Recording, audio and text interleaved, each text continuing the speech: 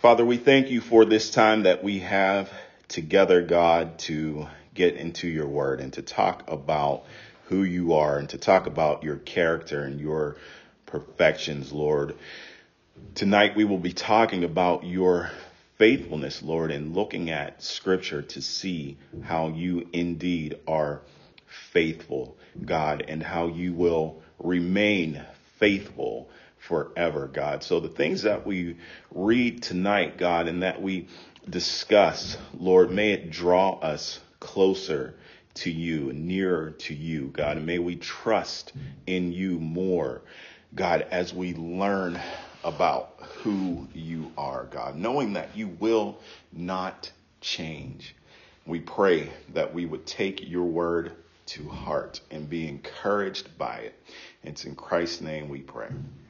Amen.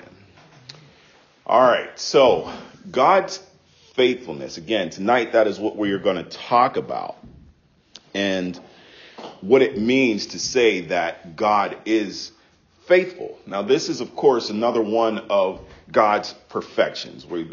His attributes are his perfections, his character.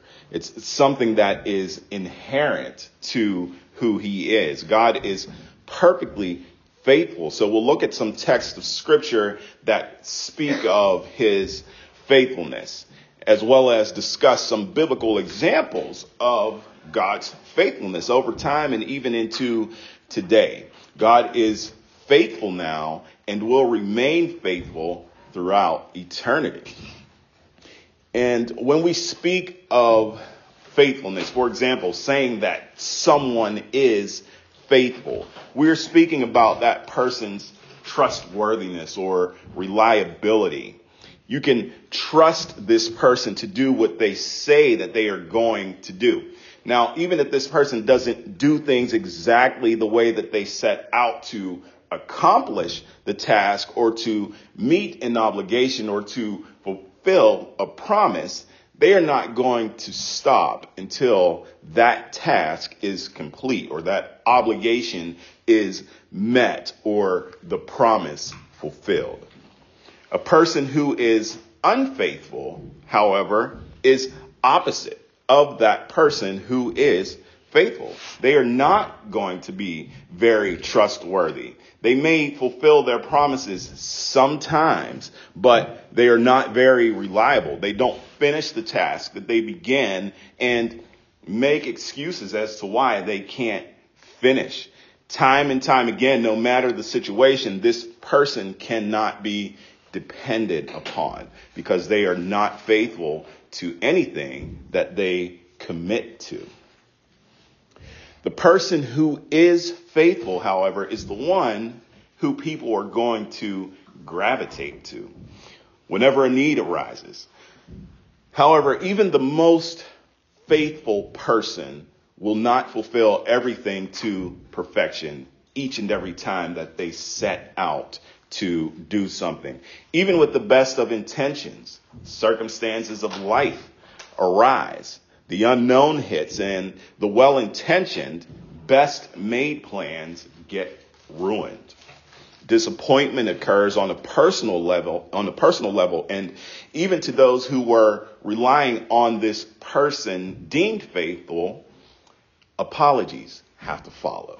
When things like that happen, when plans are frustrated, plans and expectations either need to be reset or canceled altogether. Now, that doesn't mean that that person is not typically a faithful person, but with God, this is not the case. You don't have to worry about God failing in what he promises to do or making excuses. Why? Because his faithfulness is a perfect faithfulness. All that his hand sets out to do is accomplished. The words that he speaks comes to pass. Promises made are kept. Nothing can thwart them. And as A.W. Pink said, he says, God never forgets, never fails, never falters, never forfeits his word. God is faithful in all things and at all times, and throughout history, he has proven to be nothing less. And I think we all have to agree that is true. God's faithfulness is his nature. It is essential to who he is. God did not need to learn how to be faithful. Man needs to learn how to be faithful. They need to be taught to honor their word, be reminded of the obligations that they have made, and apologize when they forget to meet those obligations. This is not so with God. He is perfectly faithful in all that he does and without fail. Even the most faithful man derives his faithfulness from God, the faithful one. He is perfectly faithful. Deuteronomy chapter 7, verse 9. It says this. It says, "Know therefore that the Lord your God, he is God, the faithful God who keeps his covenant and his loving kindness to 1,000 generations with those who love him and keep his commandments." So God's faithfulness is a consistent faithfulness. He will never act in a manner that is inconsistent with who he is.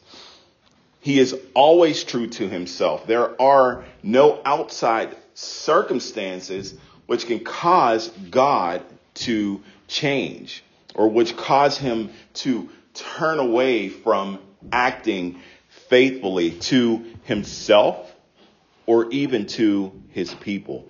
He cannot cease to be faithful. He is immutable in his faithfulness. And this should give us comfort, but it could also be a cause for terror. And we'll talk about that at the end if we have time. Remind me at the end, Deuteronomy 7:10. Say that to me at the end. So now what we're going to talk about is a case for God's faithfulness in Genesis chapter 6 through 9. A case for God's faithfulness in Genesis chapter 6 through 9. And I have in parentheses, and to Noah, because we're talking about Noah in these verses as well. But we're going to see how God is, of course, faithful to Noah, but faithful to himself as well. So Genesis chapter 6.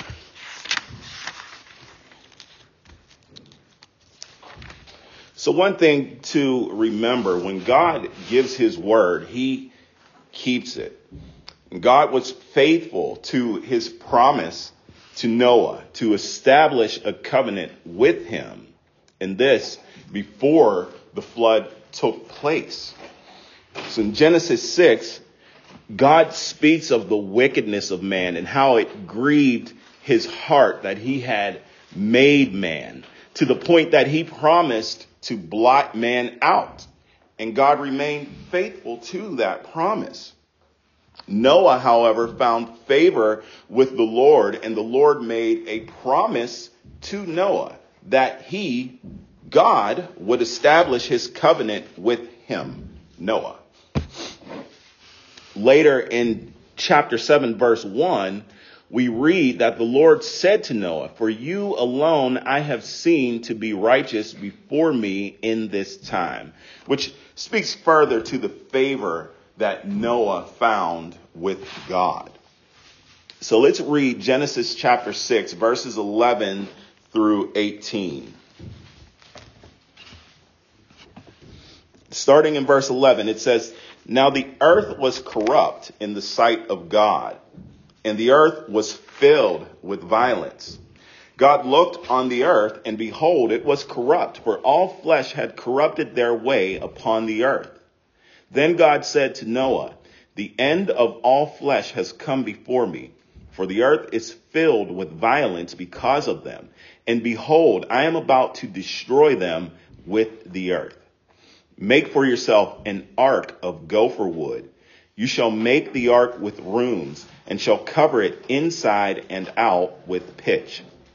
This is how you shall make it. The length of the ark, 300 cubits, its breadth, 50 cubits, and its height, 30 cubits.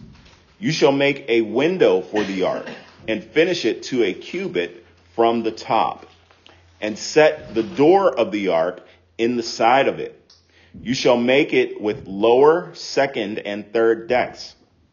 Behold, I, even I, am bringing the flood of water upon the earth to destroy all flesh, in which is the breath of life from under heaven. Everything that is on the earth shall perish. But I will establish my covenant with you, and you shall enter the ark, you and your sons and your wife, and your sons' wives with you. So, God told Noah that he, along with his sons and wives, his sons' wives, were to enter the ark. Also, every living thing of all flesh, Noah was to bring, two of every kind, into the ark. To this point, however, the Lord had not established his covenant with Noah. He said that he will establish a covenant with Noah, but to this point, he had not. What he did do was give Noah a set of commands that he was to follow. Starting in verse 14, it says, make for yourself an ark of gopher wood. And God, as you saw reading through the subsequent text, gave specific commands to Noah. And what was Noah's reaction to all of this? What was his reaction? Chapter 6, verse 22, it says this. It says, thus Noah did according to all that God had commanded him, so he did. So, remember, to this point, no covenant had been established, yet Noah obeyed God. And even in chapter 7, verse 5, it says Noah did according to all that the Lord had commanded him. All that he had to go on to this point was the promise that God had made. The promise to establish a covenant with him, but the covenant had not been made at that point. And we'll talk about that a little bit later as well.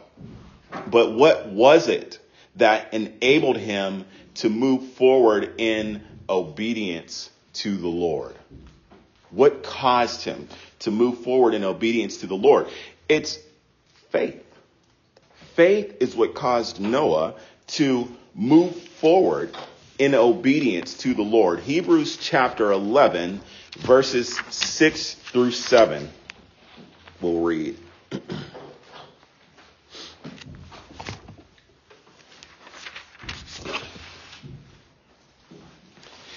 Hebrews 11, verses 6 and 7. It says this. It says, and without faith, it is impossible to please him. For he who comes to God must believe that he is, and that he is a rewarder of those who seek him. Verse 7, by faith, Noah, being warned by God about things not yet seen, in reverence prepared an ark for the salvation of his household, by which he condemned the world and became an heir of the righteousness which is according to faith. So Noah was going by faith now on a promise that God would establish a covenant with him. Also, he believed that his family would be saved through the flood as well. So these are the things that Noah was following God by faith. He was following after God by faith with these promises that his family was going to be protected, that this covenant would be established with him. Now, God proved to be faithful to his threatening to blot out both man and animals on the earth. Chapter 6, verse 7. It says, "The Lord said, I will blot out man whom I have created from the face of the land, from man to animals to creeping things and to birds of the sky. For I am sorry that I have made them." Chapter 7, verse 4, it says, "For after 7 more days I will send rain on the earth, 40 days and 40 nights, and I will blot out from the face of the land every living thing that I have made."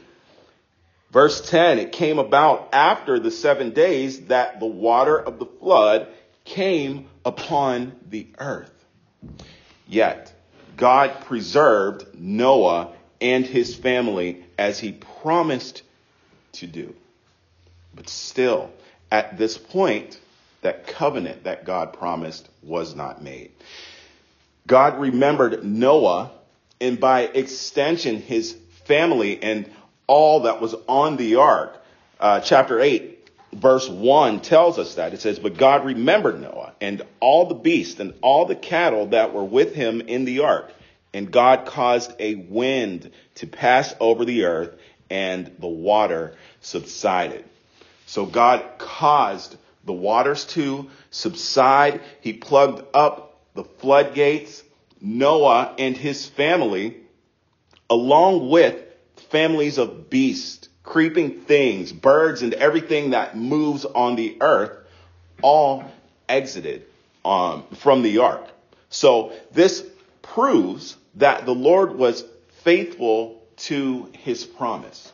He was faithful in his threatenings to blot out man, faithful in his threatenings to flood the earth. And it rained for 40 days and 40 nights. The Lord was faithful to do those things.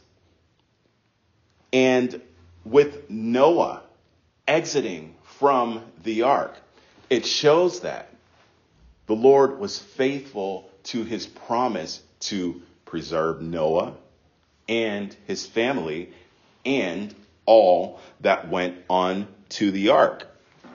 But we're still waiting to see that covenant to this point in Scripture that God promised to make with Noah. So you would think that after the exit from the ark, that the next thing that we would read about was the covenant that God established with Noah. But we do not. What do we read about, however? It is Noah's response to God's faithfulness to his promise to preserve Noah and his family and all that was on the ark. How did Noah respond? Chapter 8, verse 20.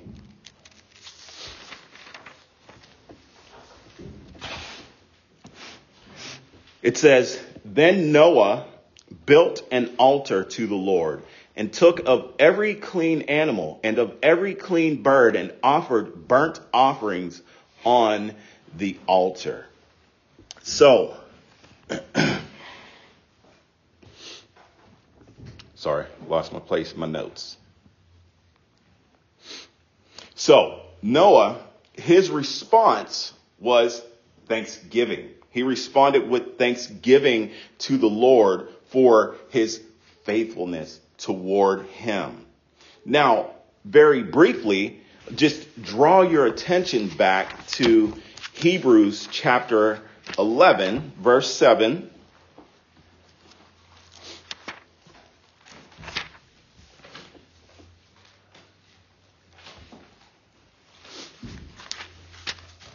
In Hebrews 11:7, it reads, "By faith Noah, being warned by God about things not yet seen, in reverence prepared an ark for the salvation of his household, by which he condemned the world and became an heir of the righteousness which is according to faith." So, Noah's obedience to the Lord again was by faith in the promises that God made to that point. It was by faith that he obeyed God, and by this faith he performed another act of his own faith, of Noah's own faith toward God, which we will see. So the Lord's faithfulness to his promise thus far awakened greater faith in Noah. And, this should be the case with all of us. As we read about the Lord's faithfulness in his word, we should be moved to a greater faith in him. We should trust in him more, trust in God more, and not doubt.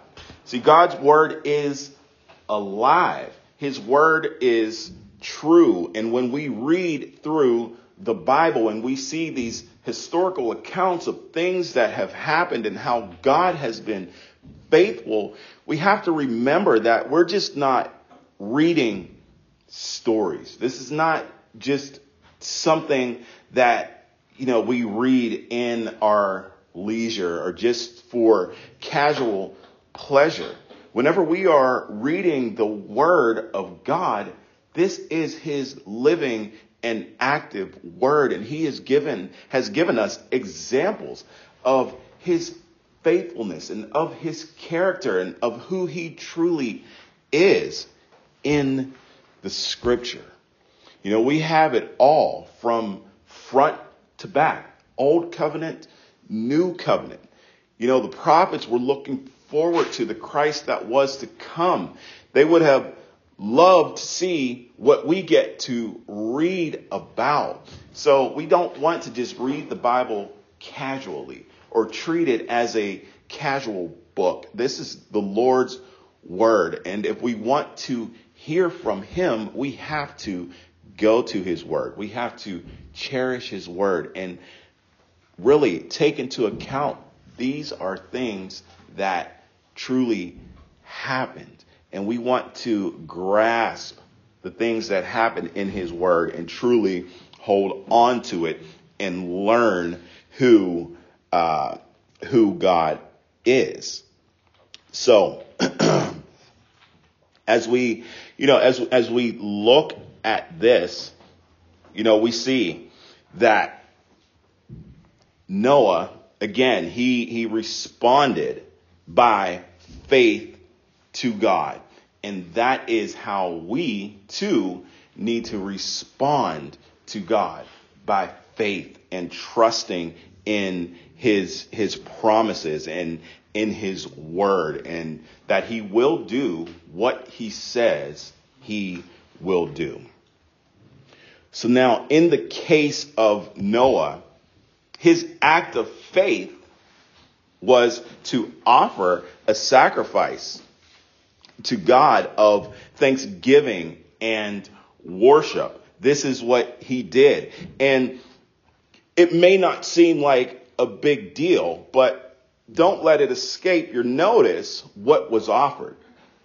So he took of every clean animal and sacrificed them to the Lord. Now, why is this of any significance? Because what he sacrificed, of every clean animal, what he sacrificed would have been recognized as their food. So he's taken these things that the Lord has told them, that the Lord has told him to put on to the ark to protect it from the flood. They come off of the ark, and Noah is taking these things after he built an altar to the Lord, and he is offering that sacrifice of worship and thanksgiving, and he is taking the things, the clean animals that the Lord told him to put on the ark, and he is sacrificing those things. Now, again, these things would have been recognized as food. How? And so with this being the case, how would his family eat if he's sacrificing everything? And the animal population survive if they were being sacrificed. Now, the one thing that the text does not say, it does not say that Noah sacrificed all of the clean animals. So I don't want to impose that upon the text. However, it was still an act of faith that even after his sacrificing, that the Lord would provide for Noah and his family. The Lord said to take the clean animals. And in chapter 7, verse 2, it says by sevens to take the clean animals. And Noah obeyed. They made it off of the ark. Then Noah sacrificed them. And keep in mind, too, that even the sacrifice that Noah made, it was the Lord who provided that sacrifice for Noah to make. So certainly God could be trusted to provide even more. And no doubt this is the kind of faith that Noah had towards the Lord, that he is faithful to provide. Now, at this point, after this, there comes a covenant, but not yet the covenant with Noah. This covenant is a covenant that God Almighty makes with himself, or literally it's translated in his heart. Turn to Genesis chapter 8, if you're not already there, verses 20 through 22. And so after the great flood and the destruction of man, we see the covenant that the Lord made to not curse the ground for man's sake, nor to destroy every living thing again. So let's read that. Genesis chapter 8, verses 20 through 22. It says, Then Noah built an altar to the Lord and took of every clean animal and of every clean bird and offered burnt offerings on the altar. The Lord smelled the soothing aroma, and the Lord said to himself, I will never again curse the ground on account of man, for the intent of man's heart is evil from his youth, and I will never again destroy every living thing as I have done. While the earth remains, seed time and harvest and cold and heat and summer and winter and day and night shall not cease. So, again, we're reading a covenant that God made with himself. And when the Lord makes a covenant with himself, we know that it absolutely has no possibility of failure, because he is faithful to himself. He promised never to curse the ground again on account of man, never again to smite every living thing as he had done. And then he says, again in verse 22, while the earth remains, seed time and harvest, and cold and heat, and summer and winter, and day and night shall not cease. Bring that up to current day. So much for the climate change, right? That is always talked about. Why don't we buy the darkness that this world is selling? Why? Because God is faithful to his word and faithful to himself. And through his faithfulness to himself, even in this instance, we reap the benefit. The ground is not cursed. The Lord in his mercy does not destroy every living thing for sinfulness. And isn't that something that we should thank God for? Thinking of the current state of the world and just how sinful and how off the rails things are going. The Lord in his mercy does not destroy every living thing. We also get to enjoy the seasons of weather.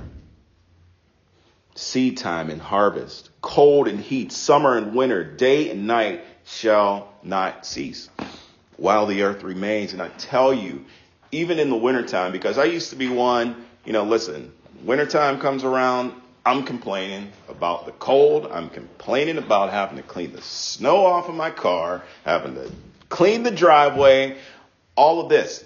But I tell you what, now I look, I see it, and I thank God, because a testament to his faithfulness, what he said, even when evil, sinful man tries to say something different and they try with their tactics to scare people into believing that what's going to happen with climate change. You blame it. We have a 60-degree weather or day. You know what I mean? Climate change. See, we're right. No, God is right. What did God say?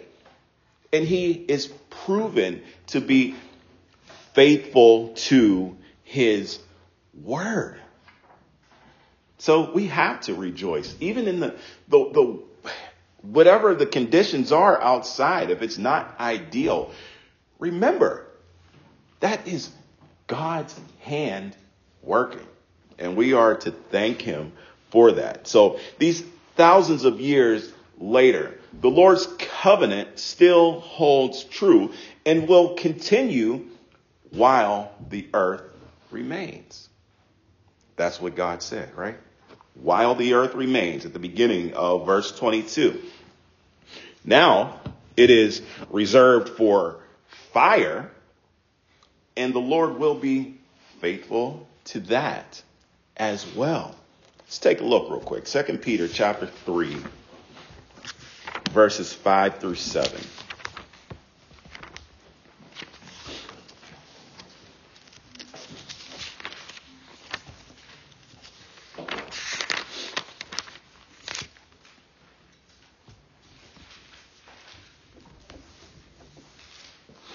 Actually, I'll start in verse 3.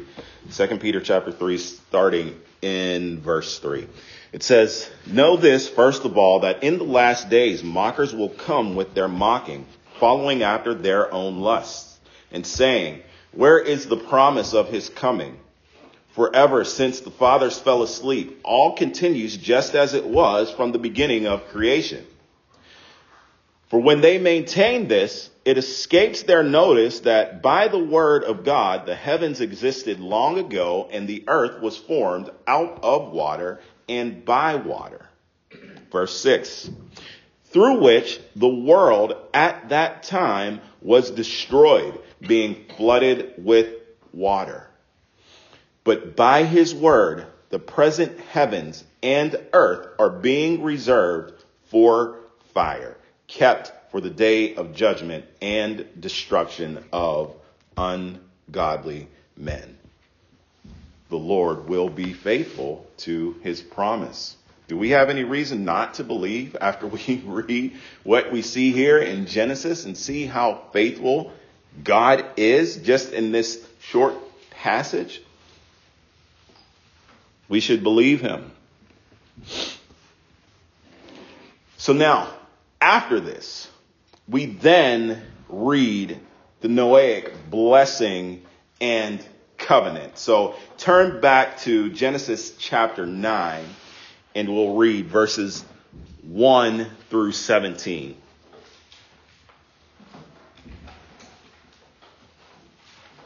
Genesis chapter 9, verses 1 through 17.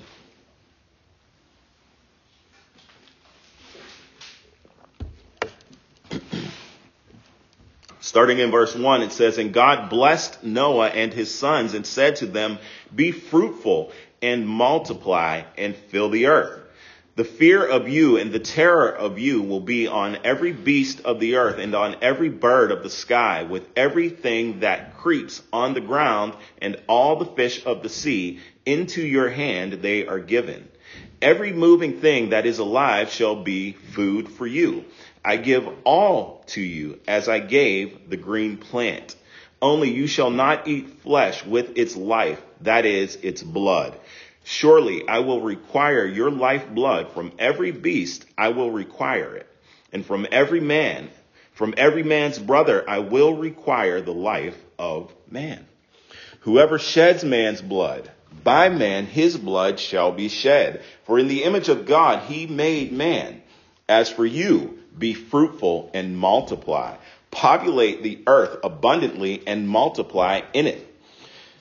Then God spoke to Noah and to his sons with him, saying, 'Now, behold, I myself do establish my covenant with you and with your descendants after you, and with every living creature that is with you, the birds, the cattle, and every beast of the earth with you, of all that comes out of the ark, even every beast of the earth. I establish my covenant with you, and all flesh shall never again be cut off by the water of the flood. Neither shall there again be a flood to destroy the earth.' God said, 'This is the sign of the covenant which I am making between me and you and every living creature that is with you for all successive generations. I set my bow in the cloud, and it shall be for a sign of a covenant between me and the earth. It shall come about when I bring a cloud over the earth that the bow will be seen in the cloud. And I will remember my covenant, which is between me and you and every living creature of all flesh, and never again shall the water become a flood to destroy all flesh. When the bow is in the cloud, then I will look upon it to remember the everlasting covenant between God and every living creature of all flesh that is on the earth.' And God said to Noah, 'This is the sign of the covenant which I have established between me and all flesh that is on the earth.'" So now we see that covenant that God said that he would make with Noah. Now we see that covenant established. And think about this. Every time that we see a rainbow, we are reminded about the covenant that God made with Noah and with the earth thousands of years ago, and it still stands. Now, as an aside, however, we see here, just in this small portion of scripture, some things that are attacked most heavily by the world. Climate change. We talked about that in Genesis 8:22. But marriage, how marriage is attacked. Genesis chapter 9, verses 1 and 7, and the original covenant in the garden. Sanctity of life, how that is attacked. Genesis 9:6. Whoever sheds man's blood, by man his blood shall be shed. There is no sanctity of life these days. These are things that are attacked by the world. Things that were established back in the book of Genesis, and God did not change from this. And the world has the nerve to use God's sign of covenant faithfulness as a symbol for their great perversion. See, God remained faithful to Noah.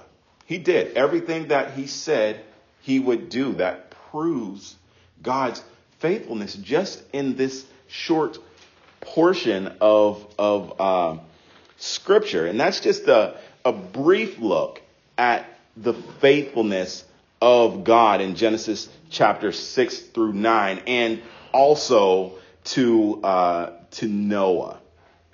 We see how God was faithful to him. So just a quick look back at a few points of God's faithfulness in this scripture. So he promised to blot out man because of their sinful corruption. Genesis chapter 6, verse 7. It says, the Lord said, I will blot out man whom I have created from the face of the land, from man to animals, to creeping things, and to birds of the sky, for I am sorry that I have made him. The promise was fulfilled. Genesis chapter 7, verse 23. Let's read that. It says, thus he blotted out every living thing that was upon the face of the land, from man to animals, to creeping things, and to birds of the sky. And they were blotted out from the earth, and only Noah was left, together with those that were with him in the ark. God's faithfulness. Now, you usually don't think of God's faithfulness when there is a threatening involved, but yet and still it is his faithfulness, because he remains true to what he said that he would do. So it's still God's faithfulness. He made promises to Noah and he fulfilled them. He promised to establish a covenant with Noah. Genesis chapter 6, verse 18. It says, but I will establish my covenant with you, and you shall enter the ark, you and your sons and your wife and your sons' wives with you. And he fulfilled it in chapter 9, verse 9. As we read, it says, now behold, I myself do establish my covenant with you and with your descendants after you. Now, just real quick on that, because it's easy to take a look at Genesis 6:18 and what the Lord says there. He says, but I will establish my covenant with you. And then the things that he says after that, he says, and you shall enter the ark, you and your sons and your wife and your sons' wives with you. It's easy to think that that part right there is the covenant that the Lord is making with Noah.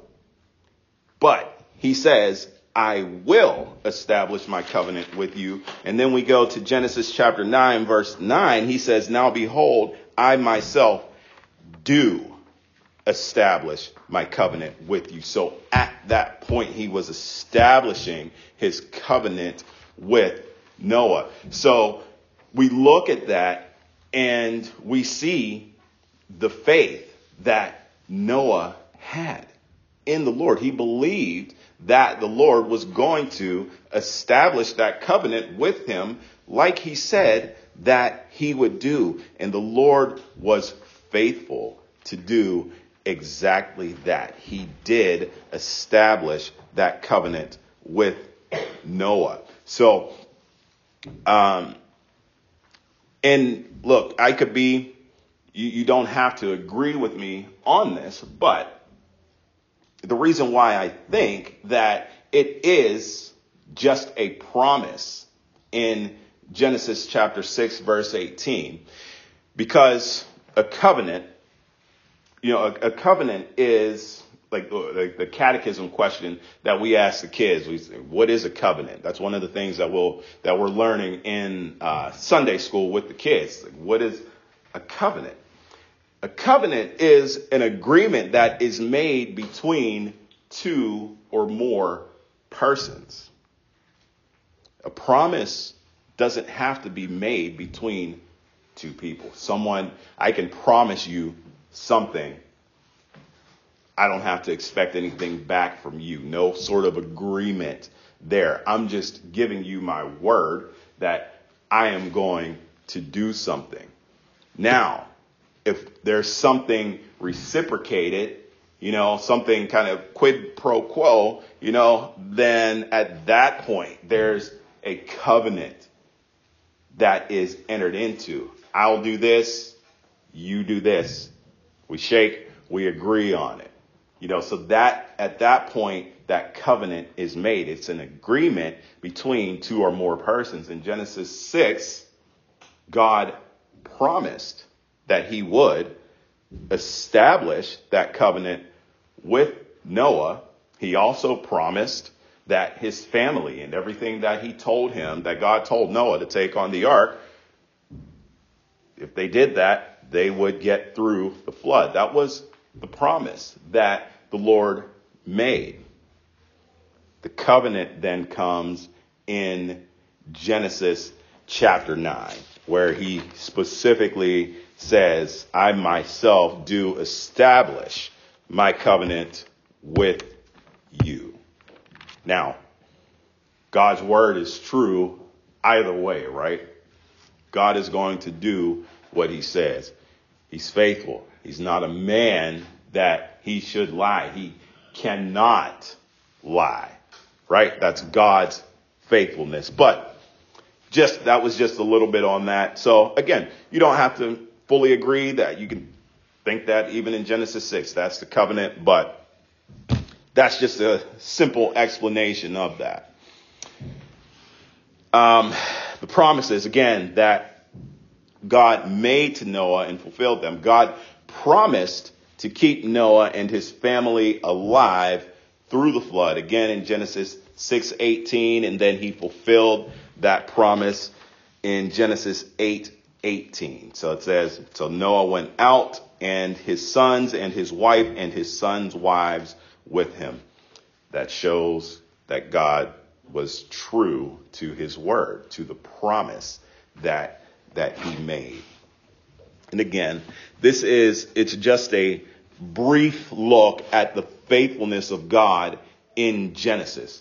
And this is just Genesis alone. I think we can all agree that we can look all throughout the Bible and see many examples of God's faithfulness. But I think it's like so many of the attributes that we've talked through, especially during this session, so many things we talked about in the book of Genesis. You don't even get out of the book of Genesis before you get to see that characteristic of God. And then it carries all the way through the rest of the Bible. But again, this is just a quick look at God's faithfulness in Genesis chapter 6 through 9. Now, there are other examples of God's faithfulness in Scripture, of course. So we'll end up by just taking a quick look at some of those examples in Scripture. First, we're going to start in Genesis again, but Genesis chapter 15. You turn there with me. Genesis chapter 15, starting in verse 13.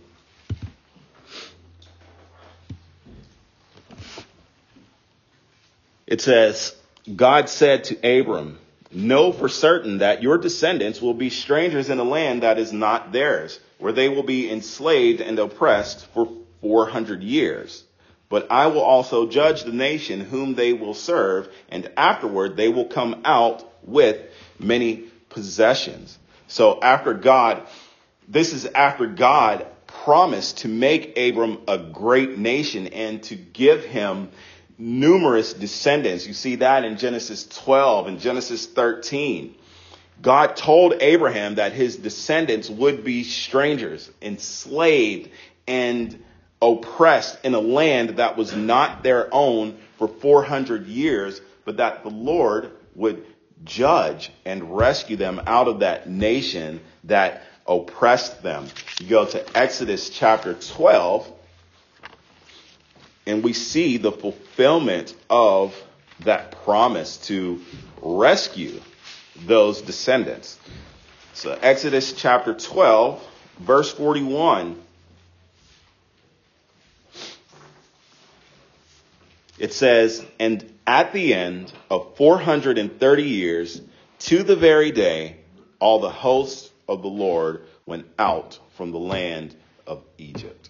So the Lord was faithful to his promise to Abram to rescue his descendants from slavery and oppression. So the Lord is faithful, right? God was faithful to his threatening to Adam for eating from the tree of the knowledge of good and evil. And we talked about that a few times here in this session. And he told Adam not to eat from that tree or he would surely die, right? God was faithful to that promise. He carried it out. Again, this is a threatening of God, but he carried it out. That shows his faithfulness there. But God was also faithful to his promise to provide a savior to redeem sinful man. Genesis chapter 3, verse 15.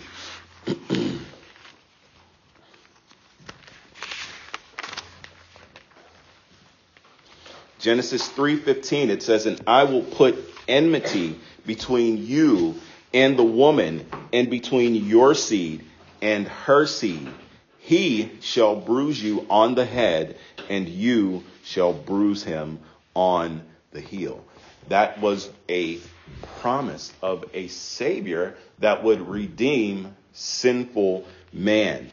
Isaiah chapter 9, verses 6 through 7.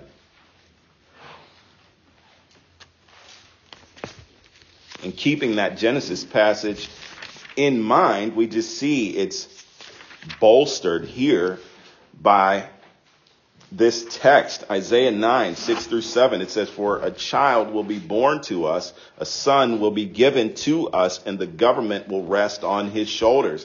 And his name will be called Wonderful Counselor, Mighty God, Eternal Father, Prince of Peace. There will be no end to the increase of his government or of peace on the throne of David and over his kingdom, to establish it and to uphold it with justice and righteousness from then on and forevermore. The zeal of the Lord of hosts will accomplish this." And then we go to John chapter 1, verse 9, and we hear what John the Baptist said about Christ, because that is who this is pointing forward to. John chapter 1, verse 9.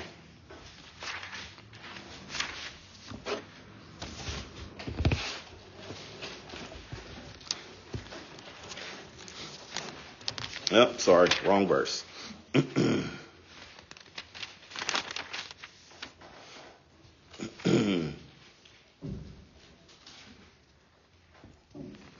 What verse was I looking for here? Sorry, I put down the wrong verse. But verse 36, he says this. He says, "And he looked at Jesus as he walked and said, 'Behold, the Lamb of God.'" So we also have Isaiah 53, which we talked about a few times. But again, Scripture was pointing forward to Jesus, right? And God was faithful to deliver that Savior to redeem sinful man.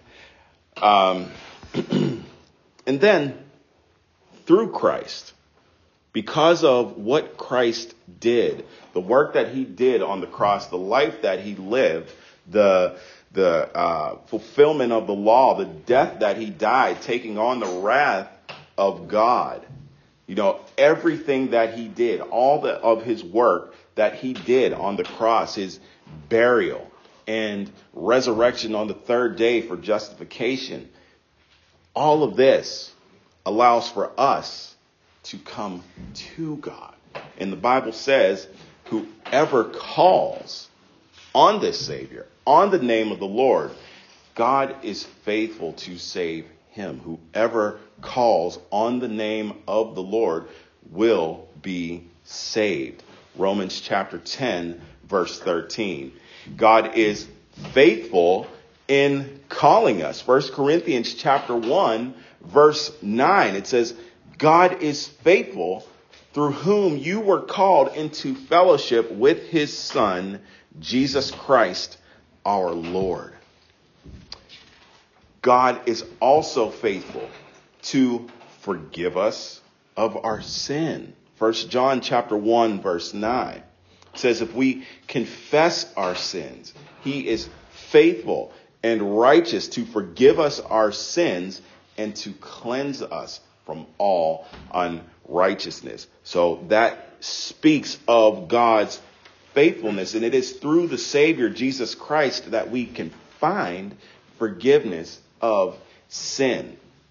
God is also faithful through testing, through our tests and through our trials. 1 Corinthians chapter 10, verse 13, it says, no temptation has overtaken you but such as is common to man. And God is faithful, who will not allow you to be tempted beyond what you are able, but with the temptation will provide the way of escape also, so that you will be able to endure it. God is faithful even through our testing times and in our trials. He wants us to turn to him in that time, in that moment of temptation. We should never take our eyes off of God, who is faithful. And God is faithful to preserve us in salvation for eternity. Turn to Jude, the book of Jude.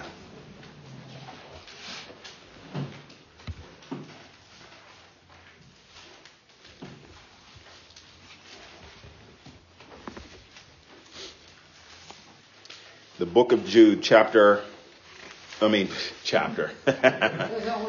Gotcha. Jude, verses 24 and 25. It says, now to him who is able to keep you from stumbling and to make you stand in the presence of his glory, blameless with great joy. To the only God, our Savior, through Jesus Christ our Lord, be glory, majesty, dominion, and authority before all time and now and forever. So God is faithful to preserve us in salvation. We are his children. Once we are his, there is no getting away from God. We are his children forever. Okay? Now, these are but a few examples of the faithfulness of God throughout Scripture. Turn back to Deuteronomy chapter 7, verses 9 and 10. You didn't remind me, Andy. I didn't know you were done. Deuteronomy chapter 7, verses 9 and 10. Starting in verse 9, it says, know therefore that the Lord your God, he is God, the faithful God, who keeps his covenant and his loving kindness to 1,000 generations, to those who love him and keep his commandments. That is great, isn't it? It's great, but there is also warning here with God's faithfulness. In verse 10, it says, but repays those who hate him to their faces, to destroy them. He will not delay with him who hates him. He will repay him to his face. So there is that warning, even in God's faithfulness. And it is a stern warning for those who do not know Jesus Christ, those who do not repent and believe in Christ. God, in his faithfulness to himself, cannot allow for them to get by on the free pass. No, they will pay. And he says he repays those who hate him to their faces. You hear so many times when people say, when I get to heaven or when I see God, I'm going to tell him. I'm like, wait a minute. What? What? What? You're going to tell him? No. No. That is going to be, as I mentioned earlier, that his faithfulness is wonderful, but it could also be a cause for terror. And what a terrible thing that it is to fall into the hands of an angry God. So we have to be careful to counsel those people when they say those kinds of things. No, that's not what's going to happen. First, do you even know God? Have you even trusted in Christ? Because that's just a sign of your blindness right now, when you think that you're going to shake your fist at a holy and faithful God, no matter the tragedy, because it's a lot of times in tragedy that people are going to say, God, why did you? That's what they say. Why did you allow this to happen? If you're so good, why this? And I have a thing or two to tell you. No. And we have to be careful too, even as believers, to understand that when God, even in the most trying times, that we do not blaspheme his name. We don't unreasonably question him. We don't profane his name, but we recognize him as holy. And that's why we have to be in the scripture to learn who God is and how faithful that he has been to his people over the years. So then when those trying times do come, we cling to scripture. We cling to the word of God, and we go to him and trust him with everything, even our pain. So again, God's faithfulness could be talked about. We could go on and on, as with some of the other attributes. But Noah worshiped the Lord after the flood. Moses, Joshua, Samuel all testified to the faithfulness of God. And if you want to write this down, Deuteronomy chapter 32, verse 4, you can see Moses testifying to God's faithfulness. Joshua chapter 23, verse 14, you can see him testifying to God's faithfulness. And Samuel in 1 Samuel chapter 15, verse 29, you can see Samuel testifying to the faithfulness of God. And for us, may we live to testify to the glory and faithfulness of our great God. Let's pray. Father, we thank you for your word, God, and we thank you for your faithfulness toward us. Again, this is just but a glimpse into your word to see your faithfulness, God. In the first book that we have in our Bible, we see how faithful you are, God, faithful to your promises. And Lord, on the other side, faithful to your threatenings, faithful to your covenant, God, that even we today get to benefit from. And Lord, we pray that your word would be hidden in our hearts, that it would be ingrained in us so that we will know you as the faithful and the true God.